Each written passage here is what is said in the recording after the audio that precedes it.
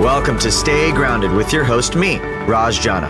I'm the founder of Java Press Coffee Company, and my life changed after my mentor died with 3 months left until retirement. That experience inspired me to start a personal journey to discover how we can all live a purpose-driven and meaningful life starting today. I interview everyone from best-selling authors and business moguls to extreme athletes and monks to discuss happiness, success, and fulfillment, to uncover powerful takeaways that empower you to stay grounded and make passionate living a reality. To access post-podcast discussions, insights, and further resources, visit rajjana.com/stay grounded. So thanks for joining me today. Now, let's get to grinding. What is up, everybody? Welcome to episode 30 of the Stay Grounded podcast. I'm your host, Raj. Super excited today to be introducing this week's guest, Mr. John Berghoff. John is probably one of the most fascinating people I've had the pleasure of interviewing. He leads some of the largest, most complex group of collaborations in the world and helps them create a process where they design their collective future together.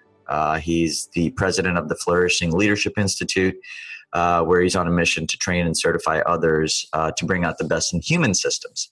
Now, human systems are an incredibly fascinating topic. So essentially what John does is he works with organizations to help them collaborate and create cultures for growth that go beyond what they were doing already. And so he's got an incredible fascination with the human mind, the psychological mind, what makes people tick, different types of systems that make groups of people come together to create and accomplish incredible feats. And so I'm always fascinated by individuals who are able to motivate others to go above and beyond using the intrinsic value of the human spirit. And so it was an incredible conversation with John. He shared so much insight about what makes human beings incredible, where he brings in his inspiration from, whether it's from nature or his 3 kids, and how everything that he does in his life sort of feeds into this idea of just mastering the human spirit. And he's worked with so many different types of organizations and brought so much success to so many different people. I'm grateful that he was here to have this conversation with me.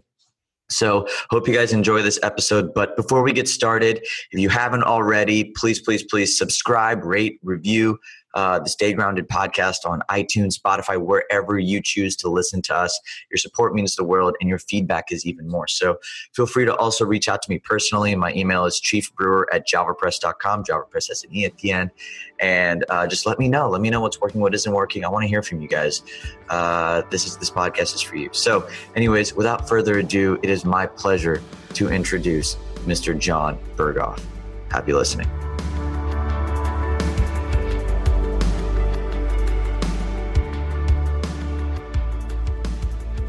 Hello.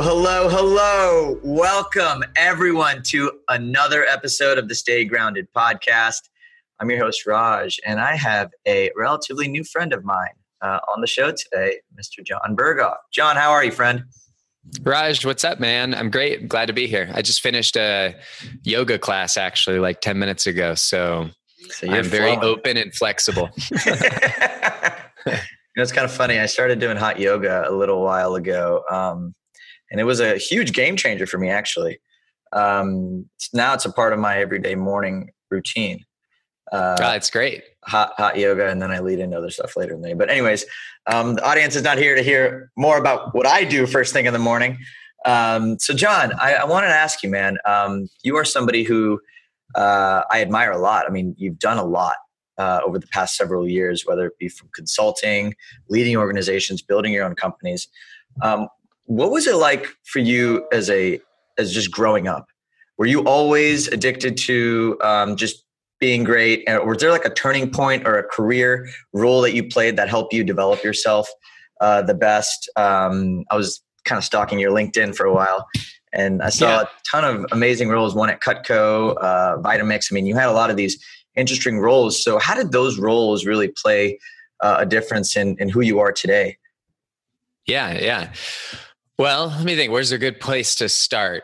So 9 months before I was born, My mom and dad were on a date. No, I'm just kidding. Now I can't even get that out of my head.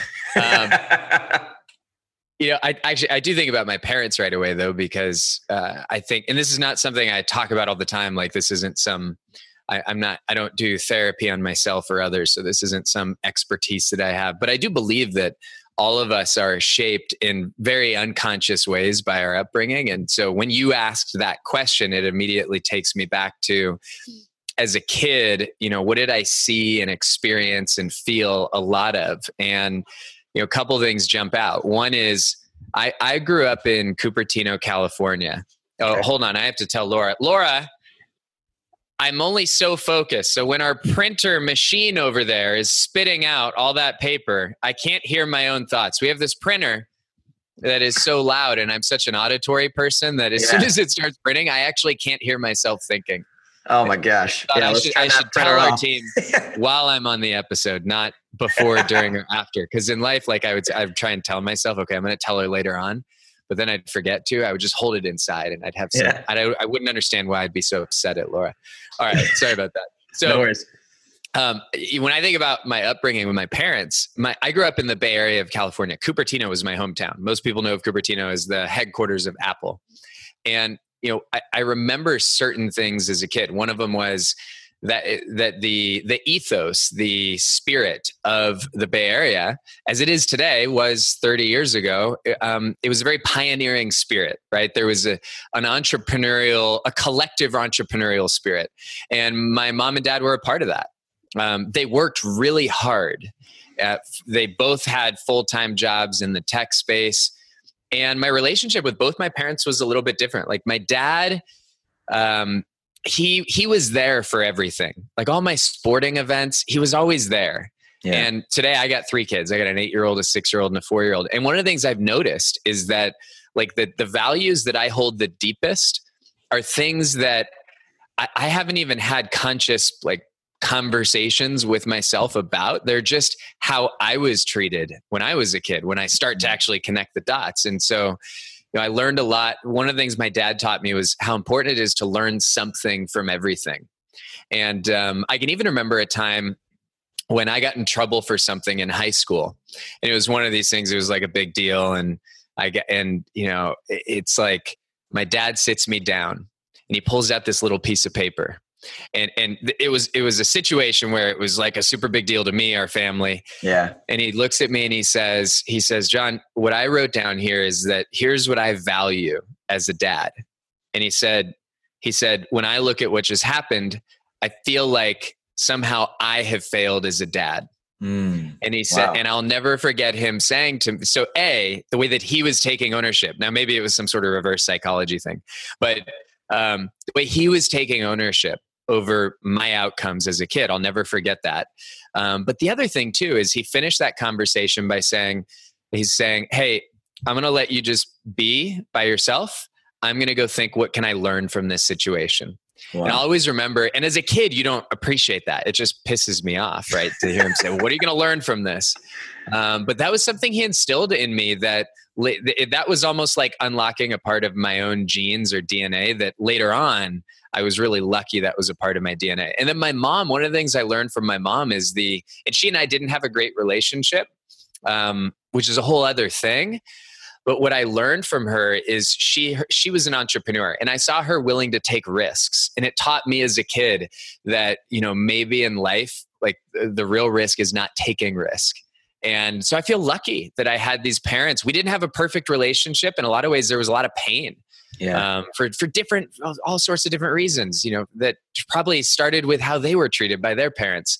But what I've learned to do 30 years later is try and choose where I'm going to put the frame, what lens I'm going to put on when I reflect back and say, what gifts do I want to try and make more and more a part of what I reconnect with when I think about my parents. So that's like before any of the business stuff. And then I'll give you one quick story about a time where my life was completely turned around, fortunately for the better.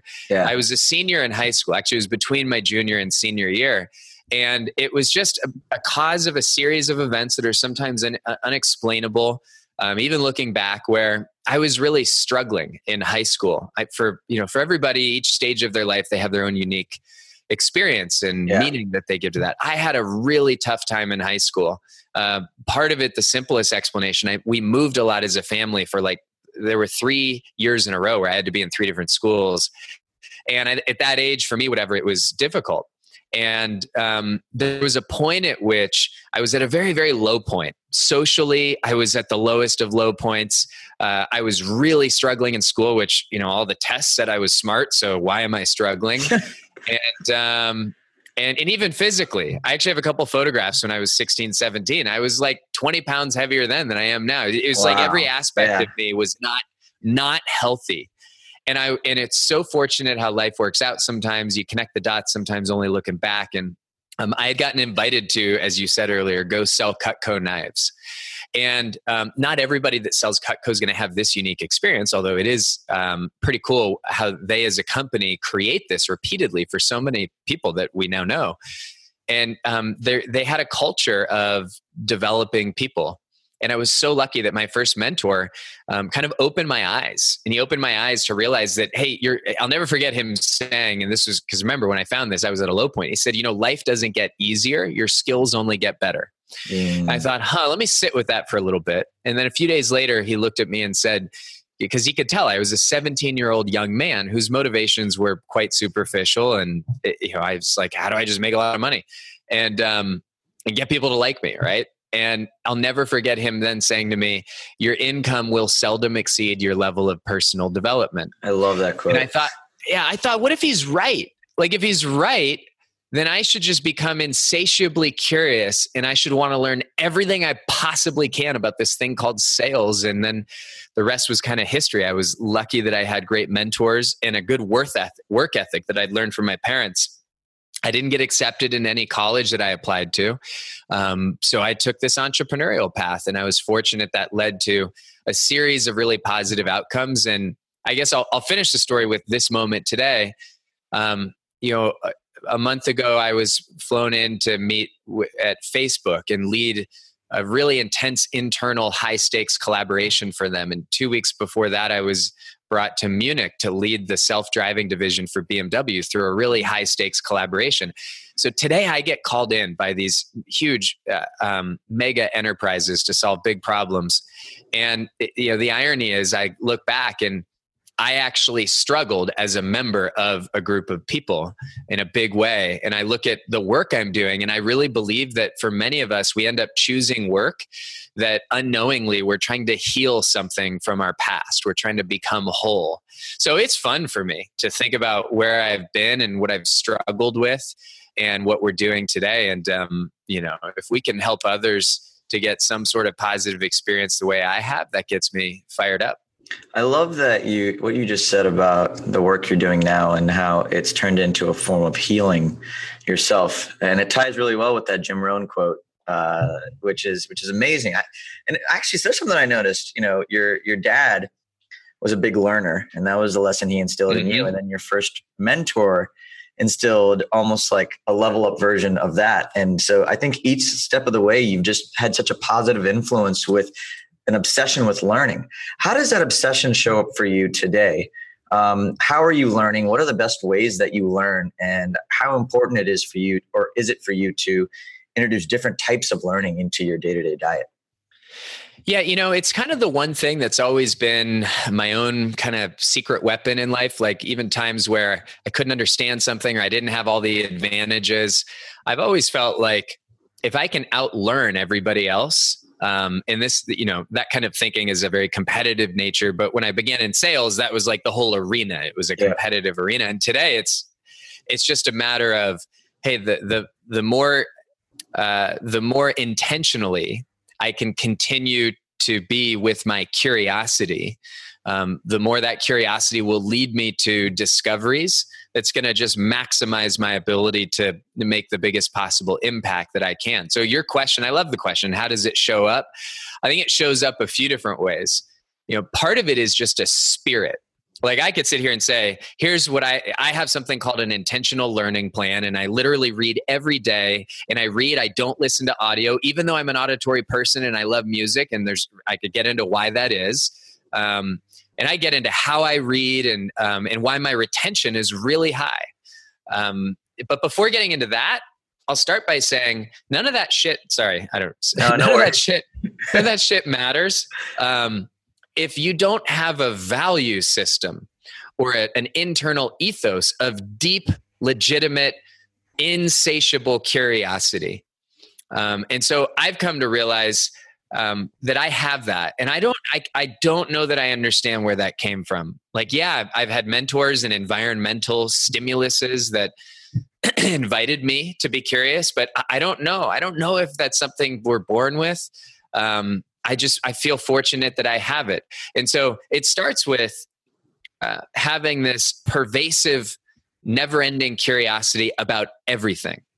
And I believe that's to have that or nurture that or develop it. It's both a blessing and a curse. It's a blessing and a curse. It's a strength and a shadow at the same time. Because for me, I wake up and I go to bed asking myself questions. How does this work? Where are we going to go with this? Why am I doing what I'm doing? Whatever question I can ask that draws me to the place that most serves that moment or that day or that situation. The downside is, that's a lot going on all the time. So I have to build in practices to also unplug or disconnect. Because I find if I don't build in practices to unplug or disconnect the brain, then I just becomes inefficient at some point. So there's got to be a pervasive, like, I'm always curious. I always want to learn something from everything. One of the sources that I study a lot from, there's a group of scientists at MIT, because my area of expertise or interest is in human systems. How do you unlock an entire organization or even a community, a system, a city, a region, a country, even an entire civilization? So that's what we study, and that's what we get brought in to do. And a lot of the scientists that we learned from, they teach an approach to, you use the word mindfulness earlier in our conversation, to systemic mindfulness. How do you generate mindfulness at the scale of, 30,000 people or a 500 person enterprise? And one of the things that we constantly think about is how do we invite ourselves and others to, number one, open our minds, to constantly be willing to question our own beliefs, to explore our assumptions or question them, to challenge our thinking, to even challenge our values or whether or not we're actually living up to what we claim we value. But the simple thing is, can I be open to allowing myself to see things maybe a little bit differently than I saw things yesterday, to not always see the world through the same two eyes? Can I get outside of my own head and start to see things differently? And then number two, can I start to actually see the world, what we call, after we open our minds, can we open our hearts? Can I actually see the world through the eyes of others? Because whether it's my relationship with my wife or my 3 kids or my customers or my partners, every one of those relationships gets to a new level the more authentically I can see the world through their eyes. And then finally, if I can open up my thinking to be willing to see things differently, and then my heart to actually see through the eyes of others, I get really, really present. And that's the end goal, is to be so present. And this sounds like a bunch of like wacko jacko stuff, and I'm happy to explain this a little further. But this actually comes from theory you developed by Otto Scharmer out of MIT. And one of the things that they do, and they don't just come up with this stuff in a laboratory. They look at the evolution of entire civilizations. They look at organizations that have somehow learned how to be adaptable in the face of the craziest challenges. And what they find is that the ones that can thrive find ways, and that's our business, we bring in certain ways to do it, there's many, to open up people's minds, to open their hearts, so that ultimately we actually become so present that we can become participants in what we call the future that is seeking to emerge. And that sounds like cool, like, wow, hey, how do I do that? How do I become a participant in the future that's seeking to emerge? Well, we got to let go of old ways of thinking. We've got to let go of habitually seeing the world one way, and to a point where we're actually seeing it as though we are the entire universe seeing itself. And again, that sounds like some crazy stuff here, but there's actually practical ways to do this stuff. So you asked me all about being curious and learning and what does it look like for you? And these are some of the crazy thoughts that I have all the time. But let me finish with something a little bit more, less otherworldly and more mundane, but practical, which is I am very careful about how I choose to learn. In other words, I rarely will read a book because somebody says you should read a book. If I'm reading a book, it's because I have dissected what are the exact capabilities or capacities that our business needs to develop. What are the frameworks, competencies, ways of thinking, being, or doing that have some sort of direct complement to myself or to our company? And then how do I intentionally go seek out the knowledge and wisdom that's out there that is related to these areas that I need to learn from? So I'm doing that intentionally, and rarely will I chase a rabbit trail just because somebody says, here's a good book. And one of the consequences of that is, I read a lot of books that a lot of times when people ask me to refer a book, I have to ask in what category I need to know about them. But most of the time I'm referring a book that they've never heard of, because there's a lot of incredible wisdom that's been published, prior to the bestseller list from last week. And B, people are usually blown away by some of these books. They're amazed that this kind of wisdom was out there 10 or 20 or 50 or 120 years ago. But that makes it all enjoyable for me, is intentionally following where these things take me. So I'll stop there and see if that stirs up any other thoughts. I mean, I have at least a million. I think you and I have probably the same issue with our minds always being on. But you brought up something incredibly interesting to me, which is almost like a contradiction. You said that your mind's always running, but you find it almost hard to disconnect. But then kind of the way you're teaching your practices is about looking through the heart and being present. So how does presence almost bake itself into your life? And in what capacity do you have tools that you use to personally be more present, whether it be with your family or whether it be with a client or whether it be just anywhere you are? How does that sort of manifest for yourself? Yeah. Well, the work that I do, where I will step onto a stage and I'll have 600 citizens from the city of Cleveland staring at me, and I have to orchestrate 600 people over 6 hours, self-organizing into 10 to 20 to 30 design teams and designing sustainability initiatives that they're going to present to each other by the end of the day. Or last week, it was stepping in front of a TEDx audience in Traverse City with 500 or more eyeballs staring at me. Yeah. And I'm there to facilitate this brand new innovation, this invention on how we're iterating the way TEDx events are run. That kind of work demands maximum presence, the ability to hold and work with that many people. And another way of putting it is I choose for that work to demand my presence.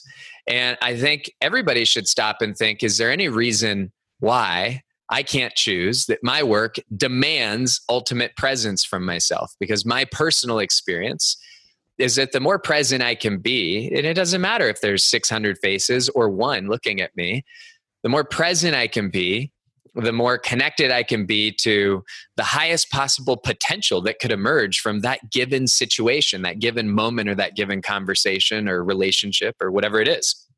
So for me, it's just a choice. That's something I value that is like a necessity. Not everybody values it in the same way. I've also learned from working in every continent imaginable that presence is not something, it's not a universally, it's not a universal in how present people are. Like I can tell you countries that I've gone to where I work with audiences where within a few minutes I'm like, oh my gosh, we Americans are terrible people. we can't focus if our life depended on it.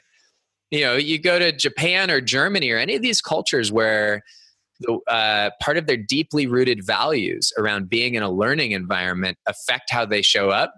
And it's mind-blowing how present people are. I mean, I could tell you stories of, multiple days on end, hundreds of people working in all different types of organizations where not a single person's eyes lose focus from whoever it is that's speaking in the room at any given moment for days on end. Wow. for most people that you and I might work with in the States, that's like a fantasy or even a joke. Yeah. But I could tell you organizations and places I've been where anything other than that would be a joke. They wouldn't be able to comprehend it. Yeah. So presence and seeing how it actually shows up around the world has been quite interesting. But for me, it's a priority. And how I actually do it, and we teach this too. We certify folks in our approach to facilitating. And one of our principles for facilitating living systems is we call it the O'Brien principle.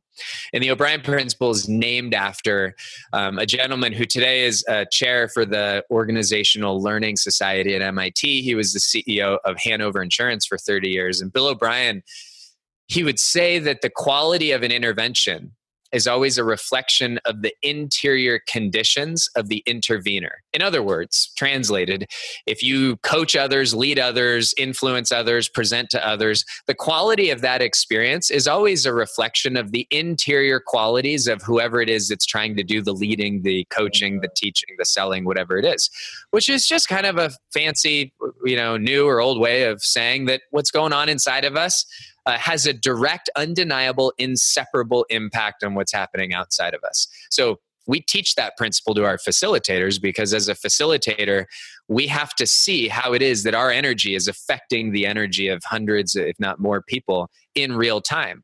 And there's a lot at stake there. For me, the method that I use, I have a practice that I was taught by Juliana Ray, who is the kind of the exclusive teacher of the unified mindfulness practice. It was developed by Shinzen Young. Yeah. So unified mindfulness was developed by Shinzen about 40 or 50 years ago. And there's a lot of reasons why I prefer that practice. And I'll tell you two of them. One of them is because it is a practice that actually it serves as a vocabulary to explain all forms of meditation and mindfulness, hence unified mindfulness. So no matter what version of meditation somebody wants to explore, if they go study the unified approach, they realize the unified approach will just make any other practice they have far more rich. That's been what everyone I've ever introduced it to has said. The second thing I enjoy about the unified approach is, unlike many approaches to mindfulness or meditation, what unified mindfulness teaches is that mindfulness can actually be a living practice. In other words, I can be practicing it right now as I communicate with you if I choose to do so. And what I like about that is if I forget or I don't have the habit of a sitting practice where I am just dedicating 5 or 10 minutes a day or 20 minutes a day or whatever it is, I can actually bring the unified approach into any moment by moment experience that I'm having. That's very efficient. Yes. I can at any point in time be working out my attention skills, because ultimately that's one of the primary benefits of a mindfulness practice. Same way we go to a gym to condition our muscles. Any form of mindfulness or meditation is like flexing the attention skills that we can build. And we can talk all about that, but those are, for me, that's like at the deep, deep, deep common denominator to anything I want to get done. It all starts with my attention skills, really. How do your attention skills translate between business and family? Because what I noticed is that a lot of people, including myself, when I'm around someone or something I want to be around, presence is at a maximum max. But when I'm in something or a part of my business or a part of my life that I either have to do or it's almost like a forced thing that needs to get done, the presence starts to wane.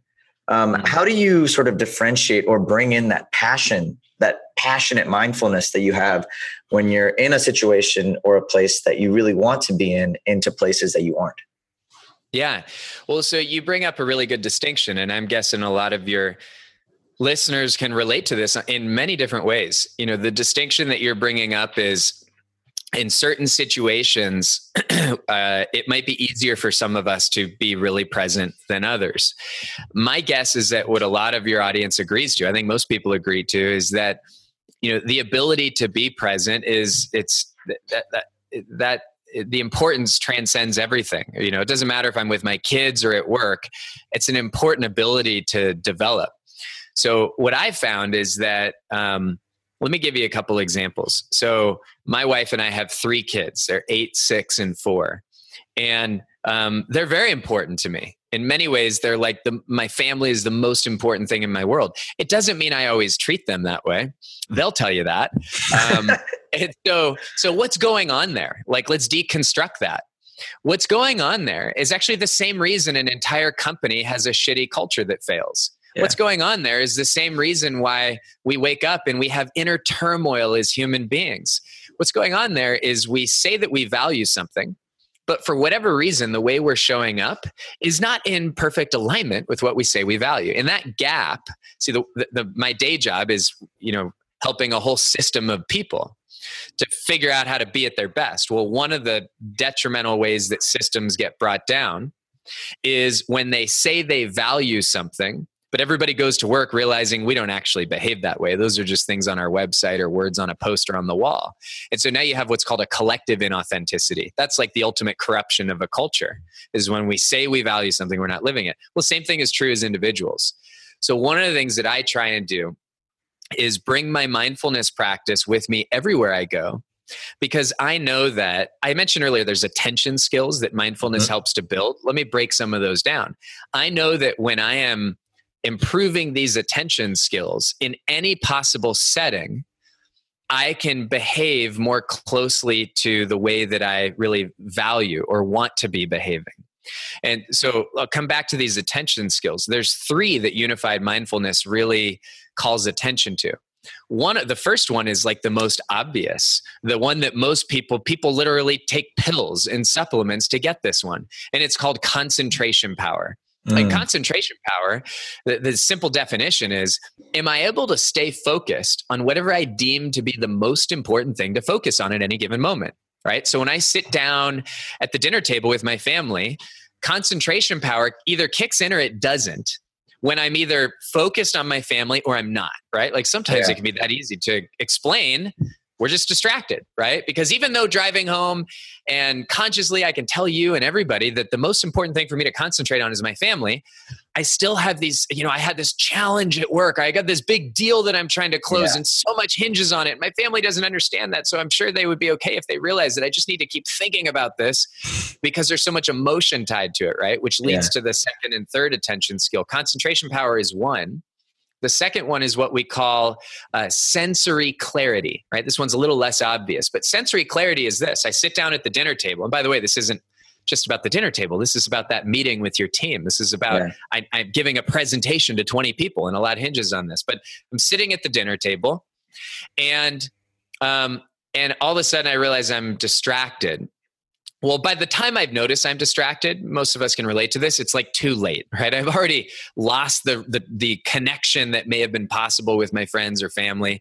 And I could still try and turn that around. But oftentimes when our mind goes where we don't want it to go, by the time we do notice it, I don't know about you, but I've had this where, have you ever had this happen?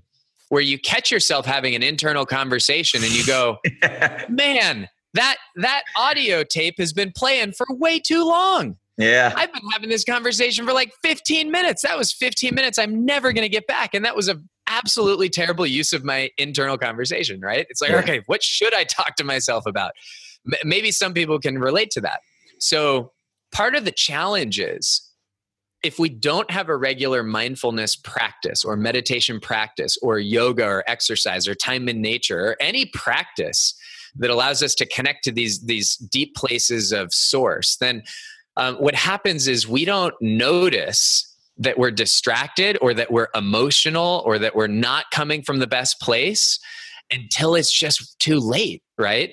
And so sensory clarity equals this. Sensory clarity is the ability to detect, the ability to distinguish, and not just detect or distinguish, like, is it a conversation in my head? Because unified mindfulness teaches us that our sensory experience is always happening through either one or more of our senses, right? So at any given moment, if somebody's listening to this right now, it might be that the primary dominant experience they're having is an auditory experience. They might be listening to the qualities of our voices. right? Or they might be bouncing back and forth between our voices and their own internal conversation. That's the difference between hearing outward and hearing inward. For some people, you and I are shooting a video. Maybe they're watching the video. Or if not, maybe they're actually just envisioning us having a conversation. Or maybe they were envisioning themselves sitting down with their family. That's called a visual experience, either external, watching the video, or internal, imagining their lives, right? And then for some people, as they're listening to us talk, they're having what we would call a kinesthetic experience.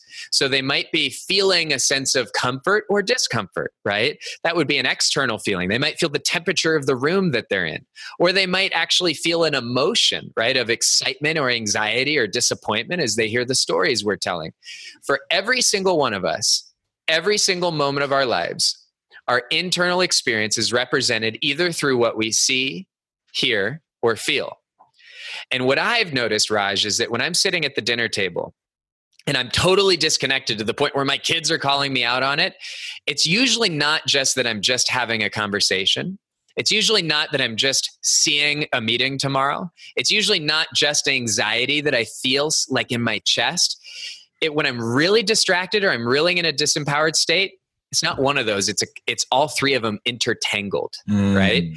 And that's when our life really has a grip over us, is when every part of our internal experience and we have to untangle it. So what a mindfulness practice teaches us to do, especially the unified approach, is to constantly be scanning for, and to not judge and to not become a part of the story, but just to notice, am I seeing, hearing, or feeling right now? Right? Am I seeing, hearing, or feeling? And just by noticing it, we develop not only concentration power, but we develop something called sensory clarity, which is the ability to detect, to distinguish, and even to discriminate between one of those sensory experiences and another, right? And when we get better at this, and we can all get better, as we get better, what happens is that voice in my head, that feeling about my work, even though I'm sitting at the dinner table, or that image I have of what I don't want to have happen tomorrow when I show up for my presentation, if I have a regular mindfulness practice, I can see, hear, or feel those things earlier, which allows them to go away before they get a grip on me, right? Yeah. Because our internal experience, it's not like a light switch. It's not like a light switch where it's on or off. A more accurate expression of what goes on inside of us at any given moment, it's more like a wave that comes and goes. And if we can catch that wave sooner, then we can ride it instead of not noticing it until we're about to get swallowed up by it. And then that leads to the third attention skill that any kind of mindfulness practice builds, which is what we would call equanimity. And equanimity is the ability to notice what's going on, my internal conversation, physical, emotional feeling, or the images in my head as I'm sitting at the dinner table, but without allowing the voices, the images, or the feelings to take control over me. Got it. It's the ability to ride the wave. It's the ability to notice it without getting caught up in the push or the pull of our internal experience. So you asked, how do you bring these things to the places where it matters? To me, understanding the entire internal experience is really helpful. And then once I understand it and I have a practice, I can bring my attention present in any setting where I think it's important. And last thing I'll say, this is all way easier to talk about on a podcast than it is to actually do. So good luck, everybody. Love it. That was a pretty heavy answer. And I want to bring it back to me, I've always felt like practicing mindfulness is another way of feeling gratitude. How does gratitude fit into this concept? And does it fuel it? Is it something that's almost something that like a supplement to enhancing this faster? Is it a product of it? How does gratitude fit into this equation? Yeah. So the way I think of gratitude is a specific lens that we can choose to put on. And it's something that can go hand in hand with developing a mindfulness practice. And I would always argue that a precursor to any intentional internal experience is the ability just to develop these attention skills, right?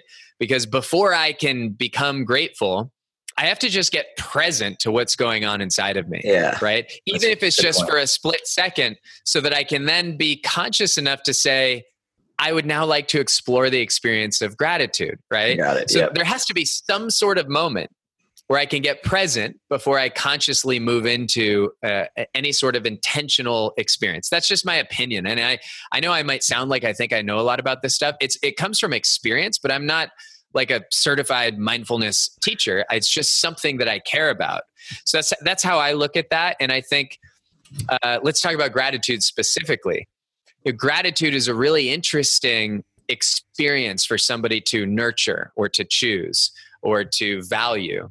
And I think one of the things that's beautiful about gratitude is, and we've all heard this said, that it's impossible to experience gratitude and anger at the same time.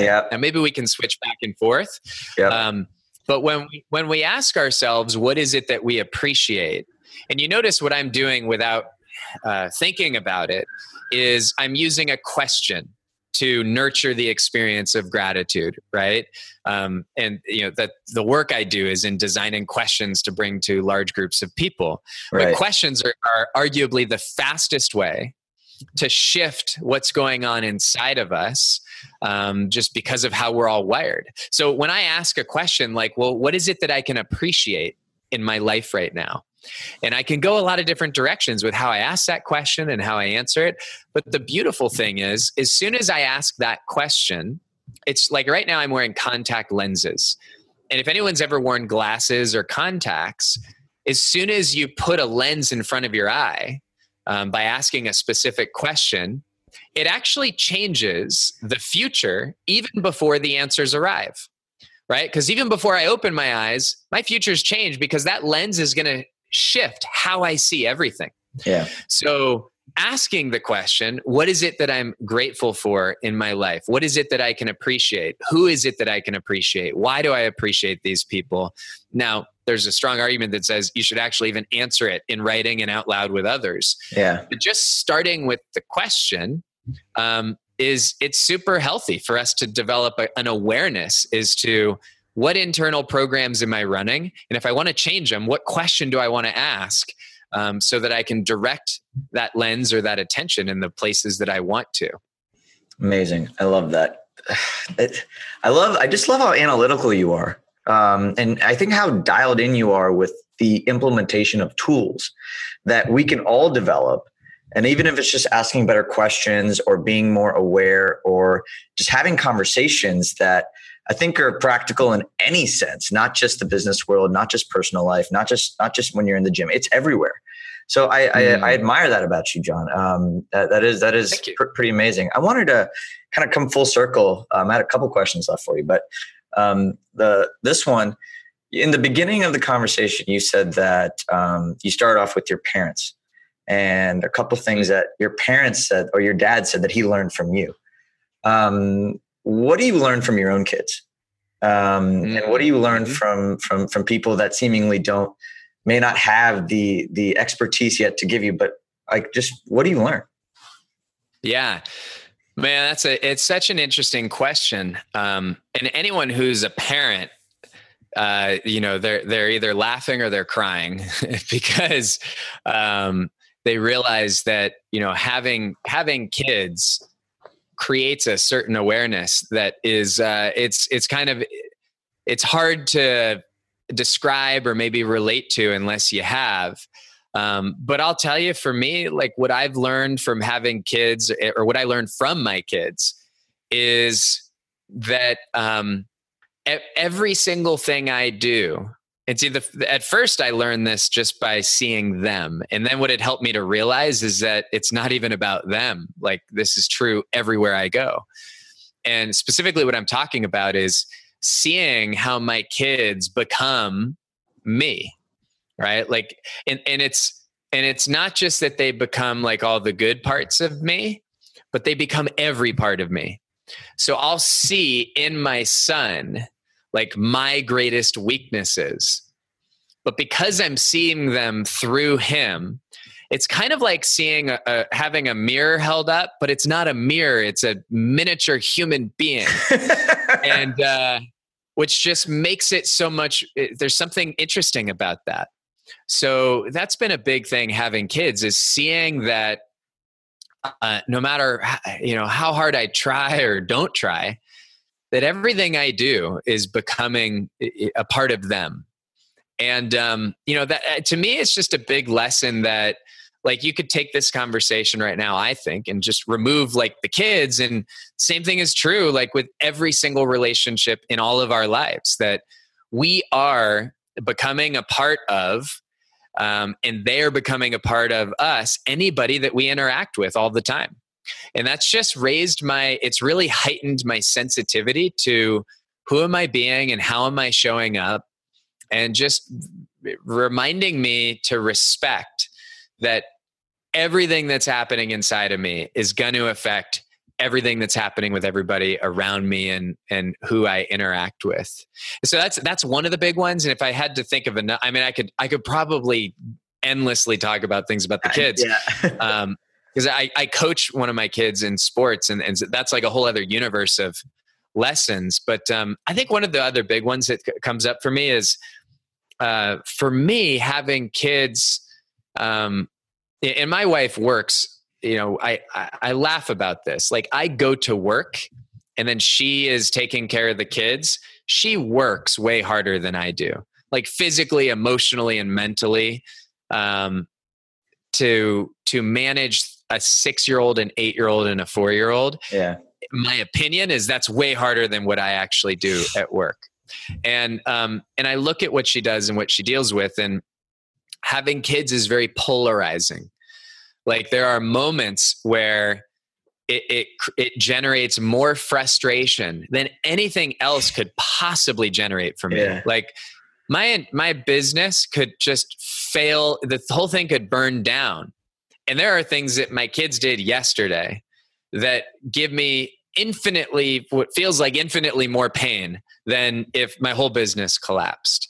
Yet, at the same time, there are moments of joy, within the last 10 hours that I've had with my kids that, for me, give me a level of fulfillment and joy that is, it's deeper than anything I get anywhere else. So that balancing act between those is, it's a very sobering experience.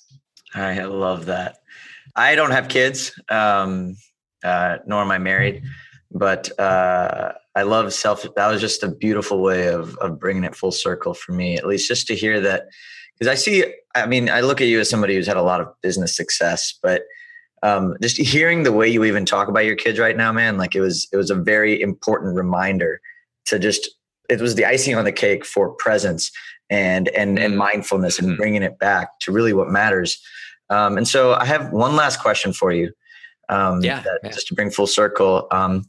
In the day-to-day of everything you're doing, everything you're accomplishing, and where you're going, how do you stay grounded on a daily basis? That's a great question. I think it's not one thing. I think it's a combination of things. There's so many things that pull for my attention, that pull at my emotions, that pull at my physical energy, that for me, I have like a combination of practices and philosophies that keep it all grounded. So one of them is I'm really kind of militant about taking care of myself physically through what I eat, through how I move my body, through not just what I'm doing to exercise in a formal way, but just how I'm managing myself physically at every moment. Because my experience has been, we just had this whole conversation earlier about mindfulness. Like, now I know you're in the coffee business, so I got to be careful. How do I say this? But for some people, one too many cups of coffee is the difference between, whether or not you can actually be mindful or not. Yep. Right. And for some people that's a problem. For some it's not. But the point is I've learned that what I put into my body, there's no separation, there's no isolation between every single physical cell of our body and our mental, emotional, and intellectual experience and capability. So that's a huge one for me, is being really, really intentional. And I guess I would add to that, but spending a lot of time in nature. And one of the things I like about nature, like if you want to really oversimplify this, because I think there's more, nature has like a deep, infinite wisdom to it.